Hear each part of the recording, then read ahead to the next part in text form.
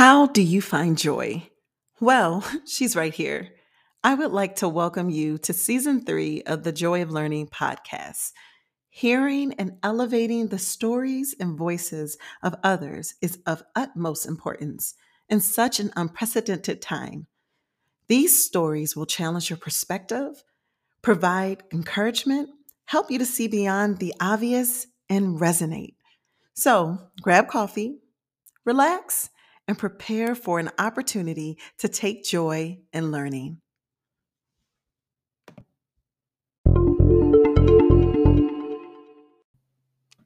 I am thrilled to share Founders Corner with Helen Adelson. Helen is a visionary and thought leader with a desire to solve deep and complex problems in society. She provides incredible insight on retaining top talent, the evolving workforce, and the extraordinary growth and impact of Care Academy. I hope you enjoy this episode.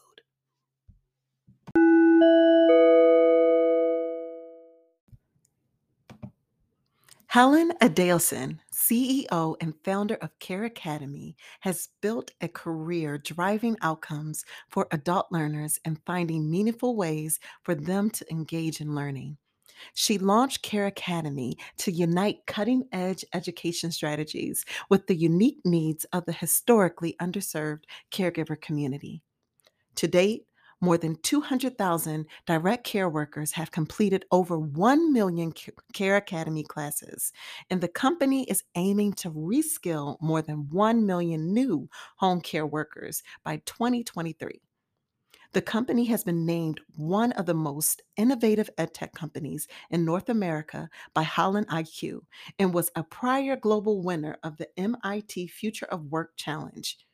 In 2021, Care Academy was ranked as Inc. 5000 company, a recognition of America's fastest growing private companies.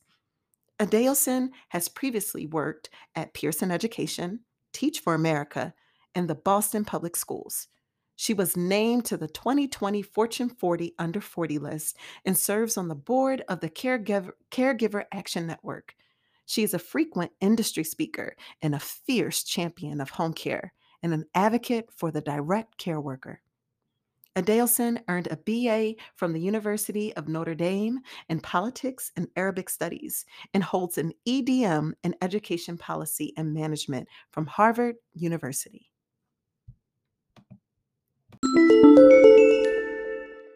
Welcome to the Joy of Learning podcast. I am so excited to have Helen Adelson, the CEO of Care Academy, here with us today. How are you doing, Helen? I'm great, Joy Nicole. I'm even better with starting off my morning with you. So I'm excellent. Thank you so much for having me. Yes, this is wonderful just to have some time to talk with you and just converse, especially in this ever-changing world that we're in right now. I mean, earlier in the beginning, we started a little bit of a discussion on the hybridization of the work environment. And I thought there were so many points that you brought up inside of there. And is it okay if we start off in that direction? Yeah, let's do it. Let's do it. Yes. And so this quote you just shared, you said, talent diversity can be anywhere. So could you tell me a little bit more about that? Yeah, this has been a mantra of mine, and I feel like it's a thought that I need to flesh out. But it's been just a belief that's become even more resilient over the course of the last year, that really the winning edge, as you talk about, a landscape, especially here in technology, where productization, creating, new companies is getting easier and easier and easier and easier. The way that companies win is through diversity. And I think we frame diversity a lot as, especially in the wake of George Floyd and in the wake of Black Lives Matter, and historically we framed diversity as, the thing to do, hire somebody from DEI, suck in air, have a quote, no shade to anyone, but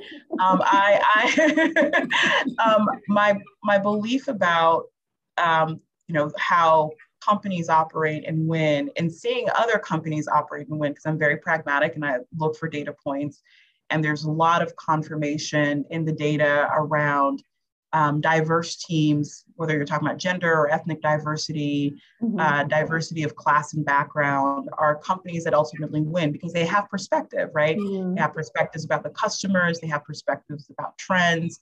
They can pull companies into what matters most for consumers. And so for us, a forcing factor of getting that diversity of pipeline of talent is really in the geographic diversity, right? We know that I was a sociology cum political science major and talk a lot about demographics, but demographics are different and disparate even within towns, even within communities. And so if we're going to avail ourselves to talent and be hungry for talent, it's about creating the kind of company that people can project themselves in and offers them flexibility and fully values who they are, and is transparent with them. And so we've been trying to even more, I believe we've always been this way, but as we scale, double down on using this moment and never wasting a good crisis to really think about how we wrap our arms around where talent can come from. And then adjusting ourselves as a company to meet the needs of that talent. But geographic, span and creating a remote first culture, I think is inherent to being able to attract that geographic diversity. And I think it is always from a place of pride and humility. So both things that, one, I think by virtue of being, a woman of color from an immigrant background, I think about diversity, but I also think from a place of humility, we can always afford to double down on those things, right? And remove, oh yes, we've done well, traditionally, in terms of thinking about the various aspects of diversity, whether you're talking about having members of our team and in leadership. And I also put in leadership, it's not enough to have pictures of folks in teams who are from the LGBTQ plus like background, IA and plus background, whether it's talking about, class, right? Where are folks coming from in terms of how they identify? But we're moving away, and I think the pandemic has wholly shifted. I grew up where my parents went to work in a certain aspect of town, and we have business parks, and every single community has a business park, right? And then you have the suburbs that are sort of built around that. So people migrated to where work is, and within less than a year, a whole shift to people like work going to where people are, right? And so for us, it's figuring out how work works for people, and it doesn't have to be. I think there's a lot of gnashing of teeth and hand wringing around when we talk about diversity and remote work, because people think about sort of the big things, right? The big overtures, but I think it's even in the small things, and I take a lot of stock in the small things that companies can do. So for instance, in our company, I like to always talk very tactically, right? I have a wonderful new SVP of Ops, Robin Lunsford, who joined our team. And I said, look, I think I've thought of some of these things, but now you're going to take it and take it 1,000% and figure out ways in which we can double down on the kind of culture that I'd like to build. And, within the first couple of weeks, he said, look, Helen, we have these sort of 9:30 a.m. Show up times for our Monday meetings, right?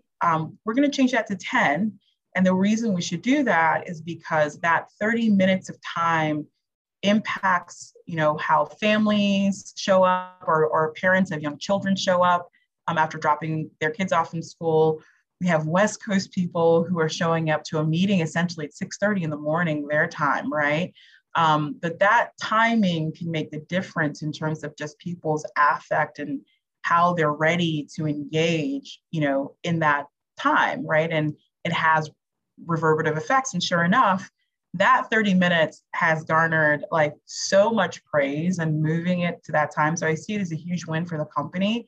But it is having companies and having the ability for leaders to kind of have their own sort of mindsets of what should happen when challenged. And it that 30 minutes is indicative and has reverberations across the company for different demographics, whether you're, a single parent, we have single parents, we have parents who are parents of young children, we have the West Coast folks. And it's been good. I mean, even for me, right? What's often when we think about diversity, we should think about the big and the small things that we can do to attract and keep talent. And also imagine that whatever we do in the spirit of being diverse is actually good for everyone, right? And can be good for everyone. I'll even be like, yes, and even being more blunt, I think companies that think and are touched by what's happened for the whole world in the last 2 years, leaning into some of those things and making that part of their culture, those are the companies that will win, right? I think it's a matter of, if there's any dichotomy to take away from this moment, is that, if you don't change in some way and you go back to things as they were in February, or in the US at least February of 2020, yes, then you miss the point and you're going to miss the boat. So yeah. It's time to move forward. And so I wanted to ask you a question. So how are you finding joy? So what moments do you relish in on a daily basis? I am learning. I love that question. And I think that's such a beautiful, like, you've got the brand and it parallels perfectly. I love that. I am finding joy in really small things. I think because, and I think the pandemic also changed that. Like, and I've, you're sitting in your home, you're having more time to reflect, and think about what matters and why it matters. And I am, for lack of a better term, I'm a busybody. And so I naturally, would find and want to do a million things and run in a million different directions pre-pandemic. Mm-hmm. And because you're so in the weeds of things, your life becomes more so taking stock of bigger milestones, right? And so it's those big things that you frame everything by. I'm a consummate goal planner and goal writer. And so everything was, okay, well, I got to this and we're here and it's great. We got to this thing and it's here and it's great and whatever else. But I think, as of March of last year, I've had so much time to slow down and commit to journaling and really building consistency around, my routine, and relishing the routine, right? That's the normalcy that I found in the midst of the pandemic, is making new routines. Making my bed in the morning is the first accomplishment, right? And being able to, say a prayer of gratitude in the morning, and, take a cup of coffee out to my balcony and just like look at how great. And the fact that, we've, by grace, survived a pandemic, right? And my family is, is okay, like, thank God. And so I have, and it makes you more even grateful for the bigger things that happen, right? And more patient for the bigger things that'll happen. So I think for me, finding joy is in the joy of having a habit of gratitude for things that I would have taken for granted, I took for granted before March of last year. So, yeah.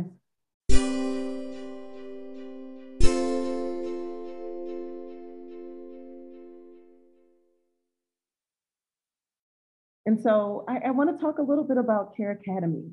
So what inspired you to create a company focused on empowering caregivers to learn how to deliver the best care to older adults?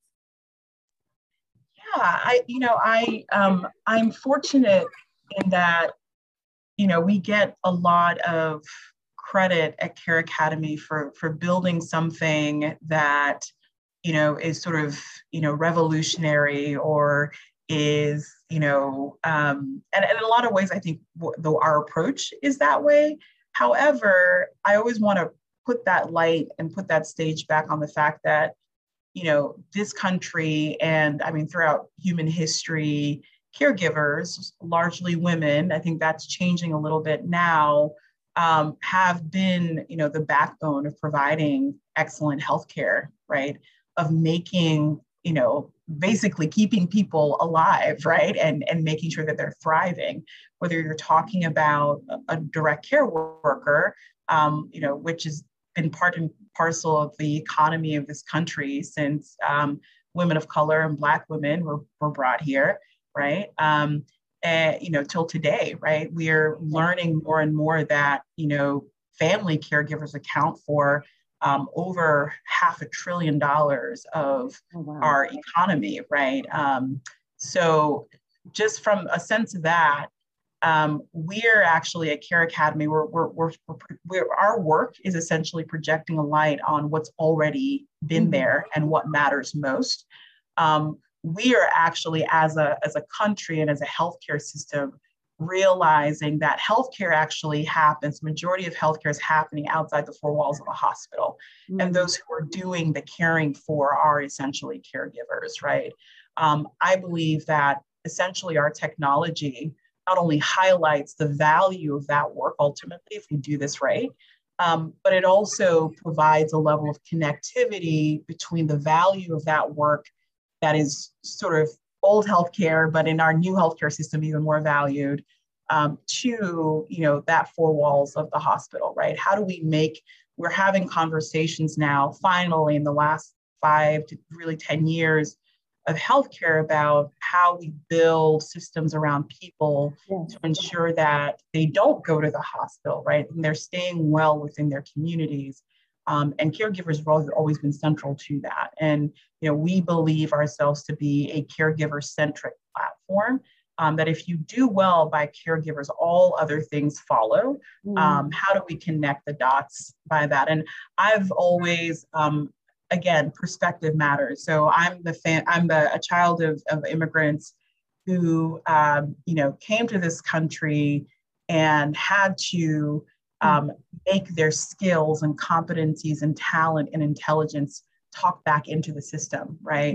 So we do this on a meta level. We talk a lot about building skills of people, especially under represented people or underestimated people, as Arlen Hamilton likes to say.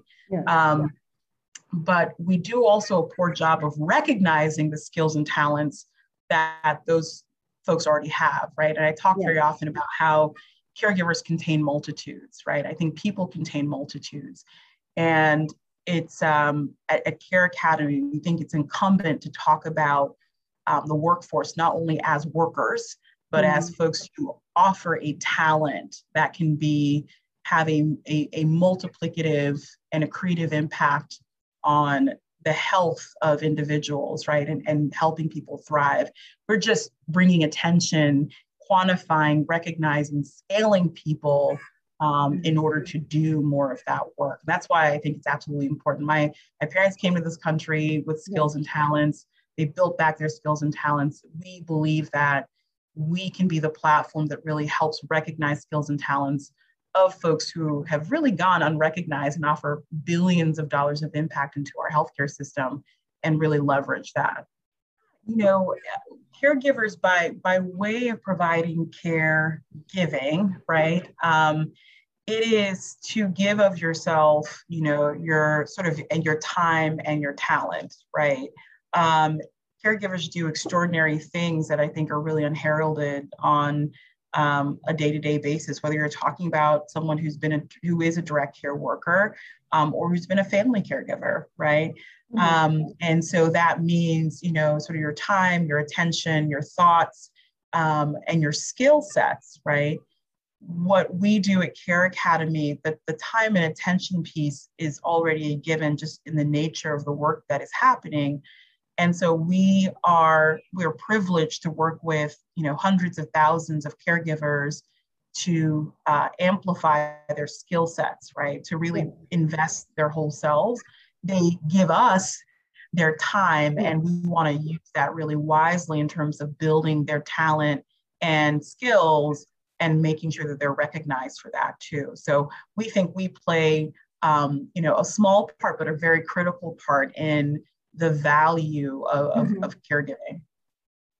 And with caregiving, do you feel that a shift, and of course, I'm thinking a little bit about American society and culture. Do you think that there is a shift taking place where we're recognizing how important that is in our society and how necessary it is?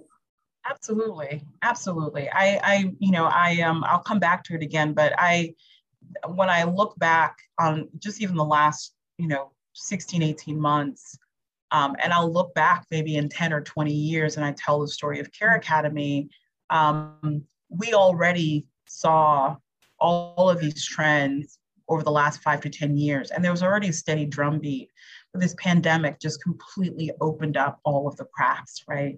Yeah. For the first time ever, we were having article after article, thought leadership after thought leadership, whether we're talking about legislators, CEOs, having to have a concerted and ongoing worry and concern around,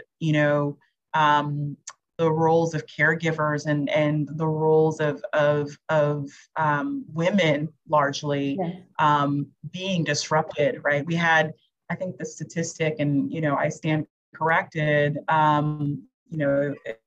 if we need to go back,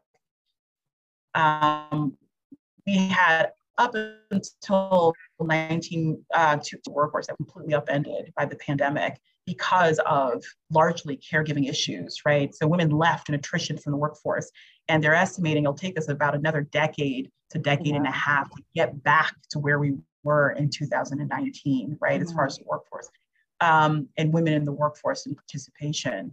And that is, it's a pretty terrible thing if you're an employer of anyone, right? Yeah. Let alone speak of caregiving. So caregiving is not just relegated to the discussion of women and participation. It has reverberations and impact, whether you're talking about caregiving and service work, whether you're talking about sort of white collar work.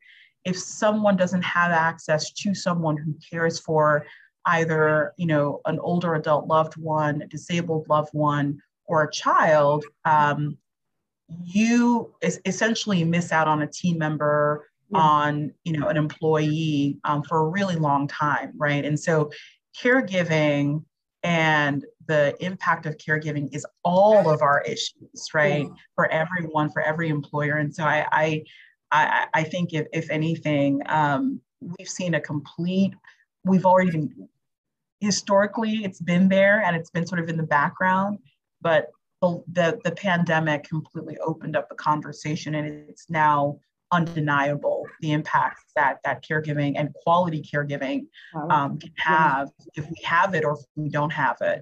Yeah, I have worked professionally as a caregiver, right? And so I economically, in those moments where caregiving is largely as a professional work, been largely transitive, and, we're working to change that. But, it was those moments where I was working, to supplement my income as a teacher. We both were Teach for America teachers.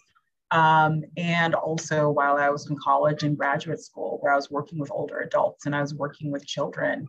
And I appreciated doing it, and I love doing it. And it shows up even now, right, where I'm no longer formally in caregiving, where I do have an ongoing concern for folks, older adults, and folks who are often sometimes not seen in situations. But yes, having had that personal experience, you see the impact on the life of the person that you're working with. I've worked with patients who had dementia and clients who had dementia, where, it was, if I did not show up, then everything was really upended for a lot of family members, right?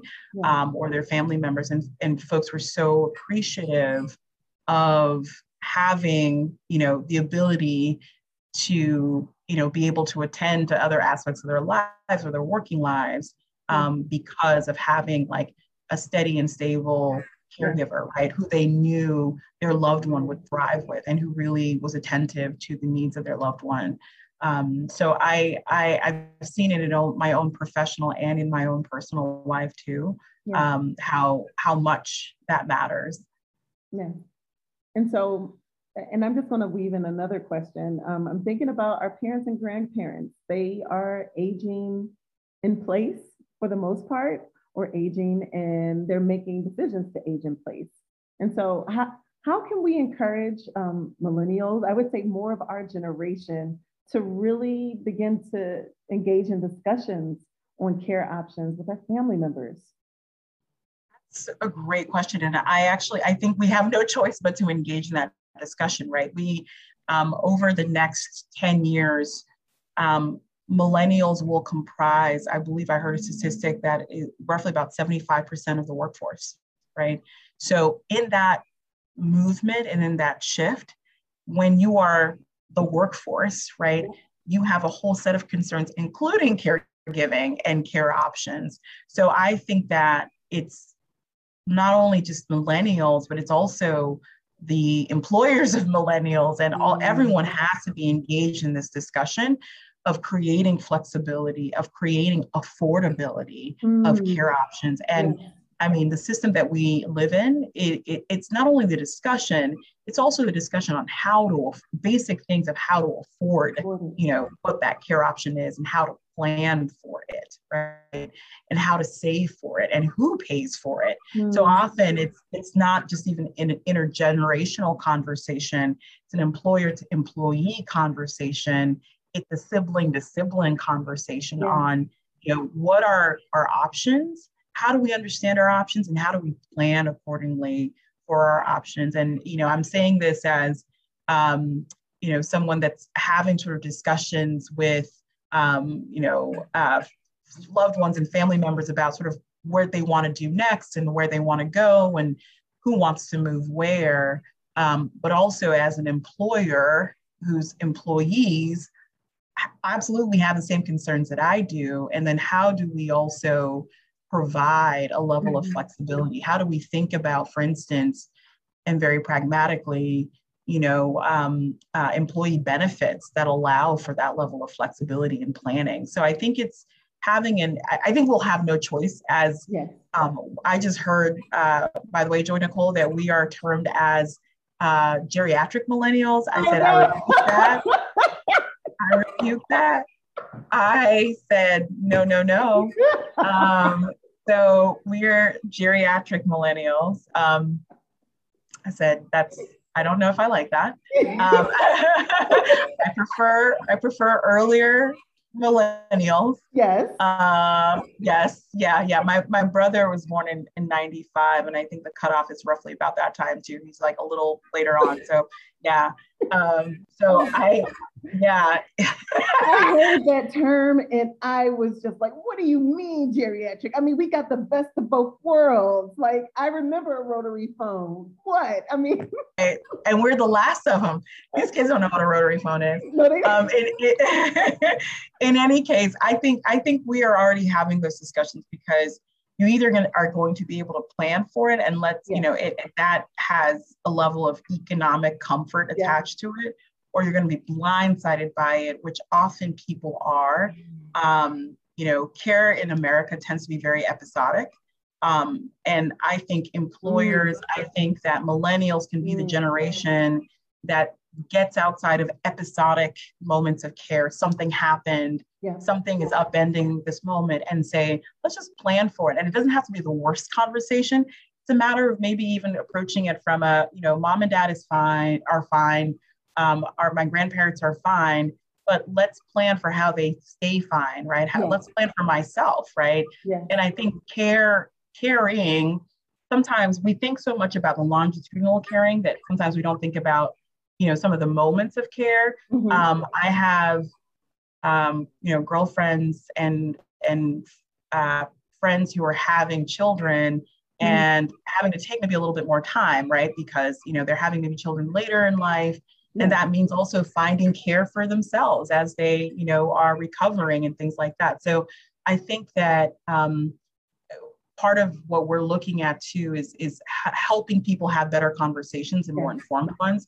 But it's incumbent on everyone. And I think we're already in a place where millennials are starting to engage because they have to. Yeah. I think the conversations that folks are having about planning for care, it is a continuum, right? And so it doesn't have to be fraught with, the binary. I remember growing up watching conversations, and care planning was essentially like staying in your home and when do you go to the nursing home? And that's not it anymore, right? Yes. Yeah, go ahead. No, that's true. It was that, or it was this sort of, you're retiring and then you go to a retirement community and then maybe nursing, like that was it.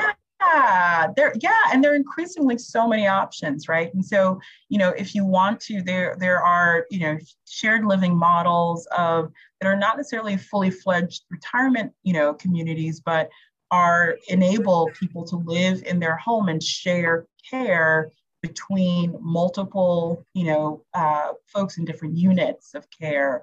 It is, maybe having some respite care come in addition to siblings working in a concerted effort to manage the care of the individual, right? But I really urge folks not to take an episodic approach, of not to have not have the discussion. It is about, if things are fine, let's plan on how we stay comfortable. Where are the resources going to come from?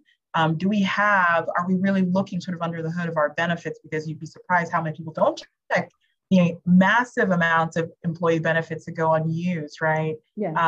Towards caring for a loved one. But there's so many more models. We also have in the last 5 years, an economic and policy change and shift that's happened in terms of how we afford care for Americans. That's shifting to other means of, whether it's Medicare Advantage plans that give some level of flexibility. And we're really working through the early days of making those systems work for people. And I think the pandemic has also really pushed that conversation ahead. But I'm excited and enthused by the ways in which different models and different payment models and opportunities to help people care are shifting. Did you know that Care Academy has a podcast? It is named Home Care on Air. There are 3 episodes available right now to stream. You can stream this podcast on Spotify, Amazon Music, Buzzsprout, or wherever you get your podcast from. Check it out.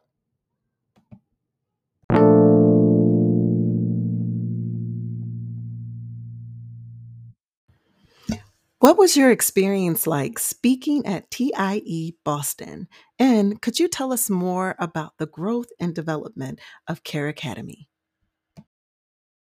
Yeah, the experience was great. It was such a candid conversation, and whenever I speak, I kind of make sort of commitments in my head, right? Whether it's doing, your show or doing a panel, to show up as authentically as possible and to be really pragmatic in terms of advice giving.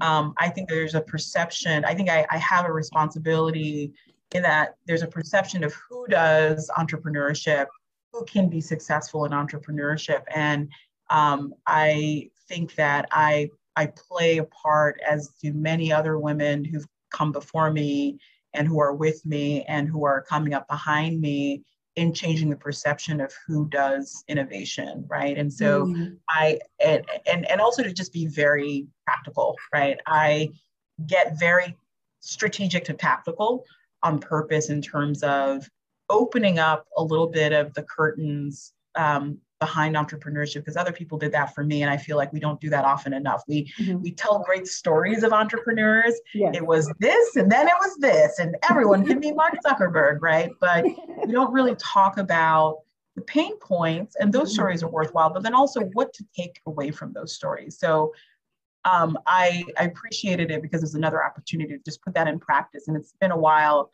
since I've done a panel, like a live panel, especially like, in the midst of the pandemic. before, Care Academy's gone through so many different stages, and we've been really fortunate to have investors who believe in, the vision that we're painting of what the world could be, right? A world that is empowered and led by a healthcare system led by caregivers, right? And having full insight into their value.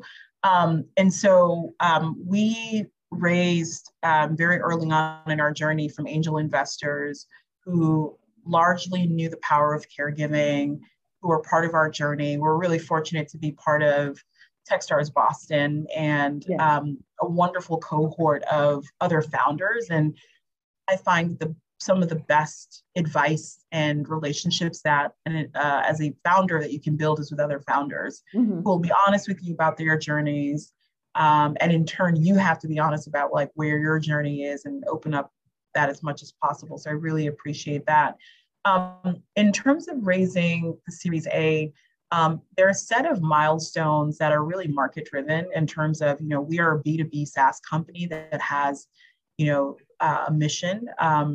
I think it's fun building a company that has both mission and margin, right? It is being able to say that this is the world that we're going to create. And if we do that right, this is going to be a company with like really great outcomes financially and also in terms of impact. And so, it was finding folks who align to that story. And we have a set of investors who align to that. And I think that, if you as a founder are building something, it's finding investors who, one, it's making sure as you're raising either the seed or the A or whatever that may be, that you're tying back into kind of what the benchmarks are out in the market. And in a lot of ways, from both a revenue perspective, we were doing that.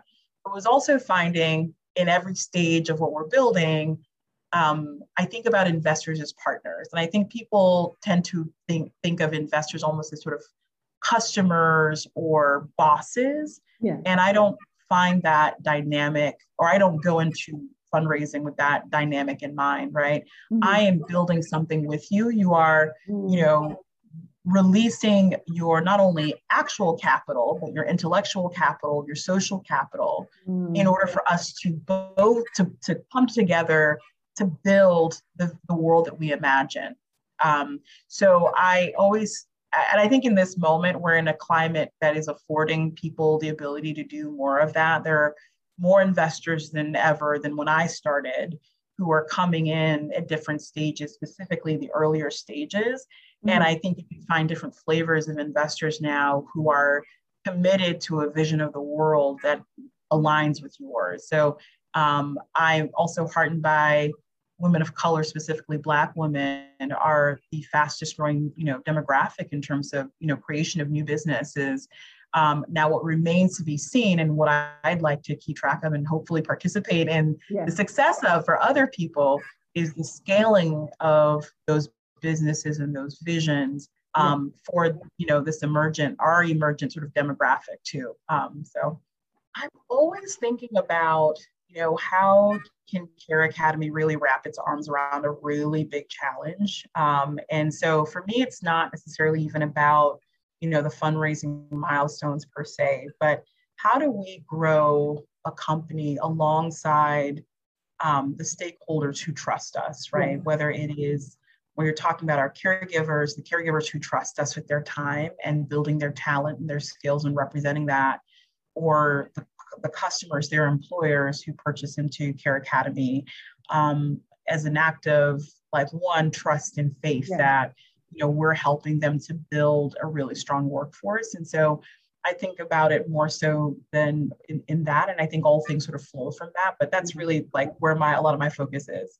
We as a company have the privilege, and I am privileged to have dozens of people who work with us and who share so much of this vision of building a company, a platform that is paradigm shifting, right? That really orients to the idea that everyone is a part of healthcare, and how do we do the big job of enabling people to show up as the healthcare interventionist in the lives of loved ones, of community members, and of themselves, right?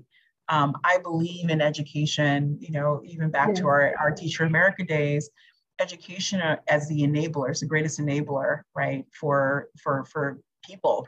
Yeah.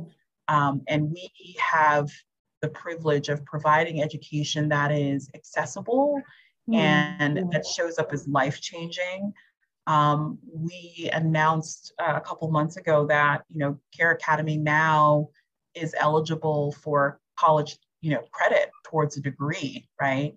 I want to further amplify that. I want, and I hope, and I'm hungry for Care Academy to be the centerpiece of a whole paradigm shift of who gets to, show up within healthcare, and how people get to do healthcare and how we make healthcare more accessible, right?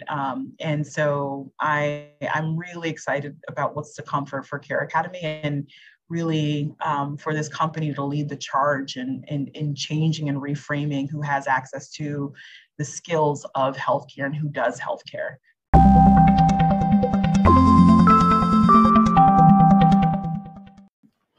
I would like to extend a special thank you to the CEO of Care Academy, Helen Adelson, for spending time with the Joy of Learning.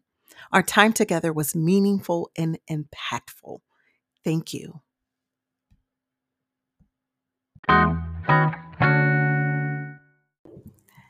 Thank you so much for listening to this episode. With me, it is always about connection and elevating the voices of others. If there are any questions, please send me an email at info@takejoyinlearning.com. Or if there is a compelling story that you want to share, I am open and ready to listen. And so my hope is that you are able to find joy in the small moments each and every day.